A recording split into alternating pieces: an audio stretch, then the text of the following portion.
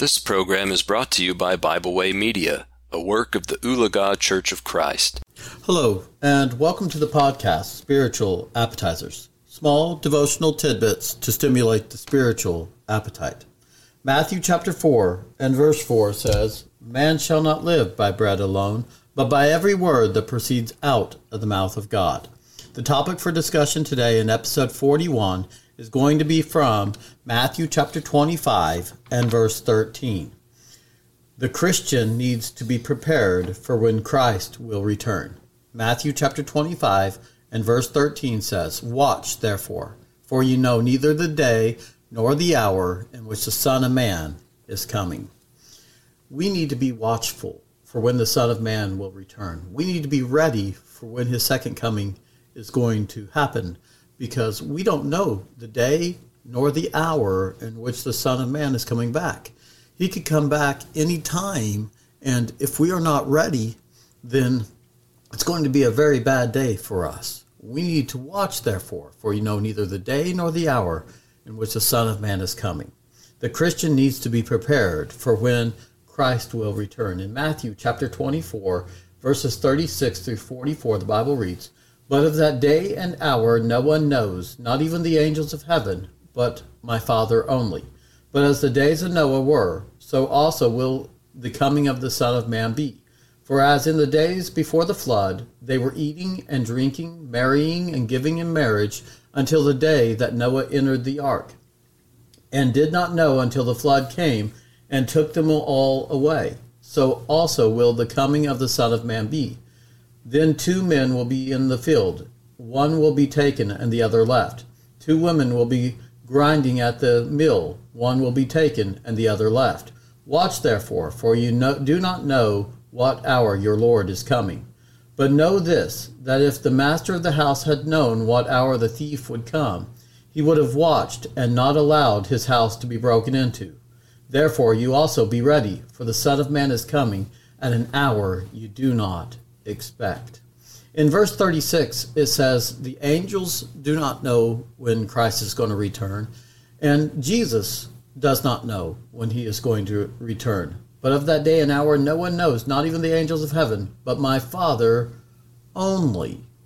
God the Father is the only one that knows when Christ is going to return. And he equates it to the time of Noah and the flood in verses 37 and 38. But as the days of Noah were, so also will the coming of the Son of Man be. For as in the days before the flood, they were eating and drinking, marrying and giving in marriage, until the day that Noah entered the ark. Life was going on as normal. Everything was going on that would typically be going on in a day. They were drinking, they were eating, they were marrying, they were giving in marriage until the day Noah entered the ark. And that's the way that life is going to be until Jesus comes back a second time. This world is going to continue in its everyday practices until the day in which Jesus returns. And there are going to be a lot of people on that day that are living in sin and just continuing their everyday practices that include sinful things as well. And he's going to return, and it's going to be like a thief in the night. In verse 43, but know this, that if the master of the house had known what hour the thief would come, he would have watched and not allowed his house to be broken into. This is the reason why we don't know when Christ is going to return. We could be prepared and be ready and watching for when he would return and not allow our house to be broken into. We wouldn't typically be Christian if we didn't know when he was going to return. We'd be living sinfully, but knowing that he was going to return, we change our lives because he's going to return on this day. And that's not what God wants. God wants people that love him and keep his commandments. In John chapter 14 and verse 15, if you love me, keep my commandments. In verse 44 of Matthew chapter 24, it says, therefore also be ready, for the Son of Man is coming at an hour you do not expect. In Mark chapter 13, verses 32 through 37, but of that day and hour no one knows, not even the angels in heaven, nor the Son, but only the Father. Take heed, watch and pray, for you do not know when the time is. It is like a man going to a far country who left his house and gave authority to his servants, and to each his work, and commanded the doorkeeper to watch. Watch therefore, for you do not know when the master of the house is coming, in the evening, at midnight, at the crowing of the rooster, or in the morning, lest coming suddenly he find you sleeping. And what I say to you, I say to all, watch. In this one, he adds, not even the Son knows. In the previous one, it was implied that only the Father knew, but in this one it says specifically, nor the Son, talking about Jesus. He doesn't even know when the Father is going to have him come back. In verse 33 it says, take heed, watch and pray, for you do not know when the time is coming. And he equates it here to a man that has authority over servants. And he gives them work to do, and then he goes away. And he tells them to watch, because you don't know when he's coming back. In other words, do your job so that you don't get in trouble when the boss comes back. And verse 35 says, watch therefore, for you do not know when the master of the house is coming, in the evening, at midnight, at the crowing of the rooster, or in the morning. In other words, it could happen at any time that the master is going to come back. And it's the same way with Christ. Do we want to be caught doing something that the master would not approve of when he comes back? Or should we be watching? In verse 37 it says, and what I say to you, I say to all, watch. He's going to come back suddenly. And we are not going to expect when he's coming back. If we are not ready, it's going to catch us off guard.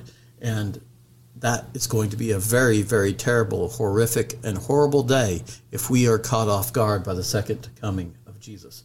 In Acts chapter 17, verses 30 and 31, it says, truly these times of ignorance God overlooked, but now commands all men everywhere to repent, because he has appointed a day on which he will judge the world in righteousness by the man whom he has ordained. He has given assurance of this to all by raising him from the dead. That day is coming. The fact that no one knows when it is coming does not change the fact that it is going to happen.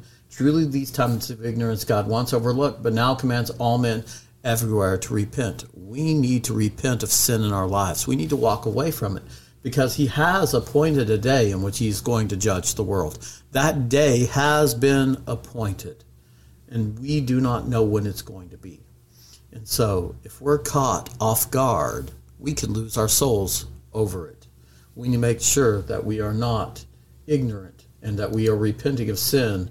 When we find out that we have sin in our lives, we need to repent of it. In 2 Corinthians chapter 5, verses 9 through 11, the Bible says, therefore we make it our aim, whether present or absent, to be well-pleasing to him.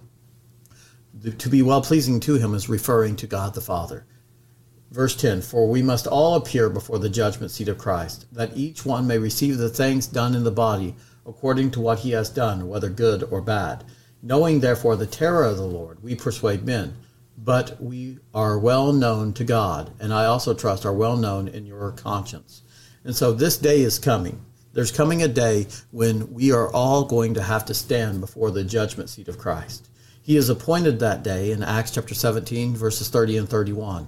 And it is coming when this is going to take place. And we're going to have to give an account of what we've done in the body. The Christian needs to be prepared for when Christ will return. Because on that day, judgment is going to take place. And how we've lived up to that point is going to be how we are judged. If we've lived according to the Word of God, according to John chapter 12, verses 48 through 50, that's what we're going to be judged by, the Word of God, then we have nothing to be scared of. But in verse 11 of 2 Corinthians chapter 5 says, knowing therefore the terror of the Lord, we persuade men. If God has said this is the way that it is, and he has said, everyone that does not keep my commandments and live the way that I want them to live is going to hell, then that's what's going to happen. And Paul says, knowing the terror of the Lord, in other words, knowing what he said about hell and how bad it's going to be, we persuade men. We don't want people to go there. We don't want to go there ourselves. We most definitely do not want to take anyone with us if we do go there. And so that day is coming where we will have to stand before the judgment seat of Christ. In 1 Thessalonians chapter 5, verses 3 and 4 says, For when they say peace and safety, then suddenly destruction comes upon them, as labor pains upon a pregnant woman, and they shall not escape.